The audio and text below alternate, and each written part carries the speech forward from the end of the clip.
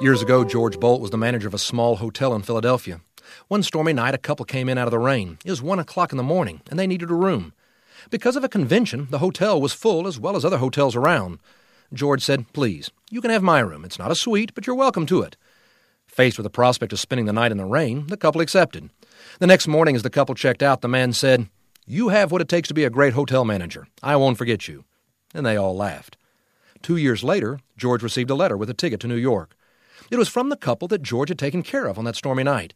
They were asking him to come for a visit.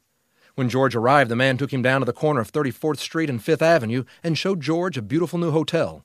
The man was William Waldorf Astor, and he asked George Bolt if he would be the manager of the Waldorf Astoria Hotel.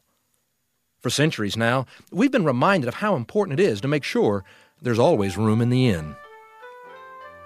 That's something to think about. I'm Bob Long with St. Luke's Methodist Church.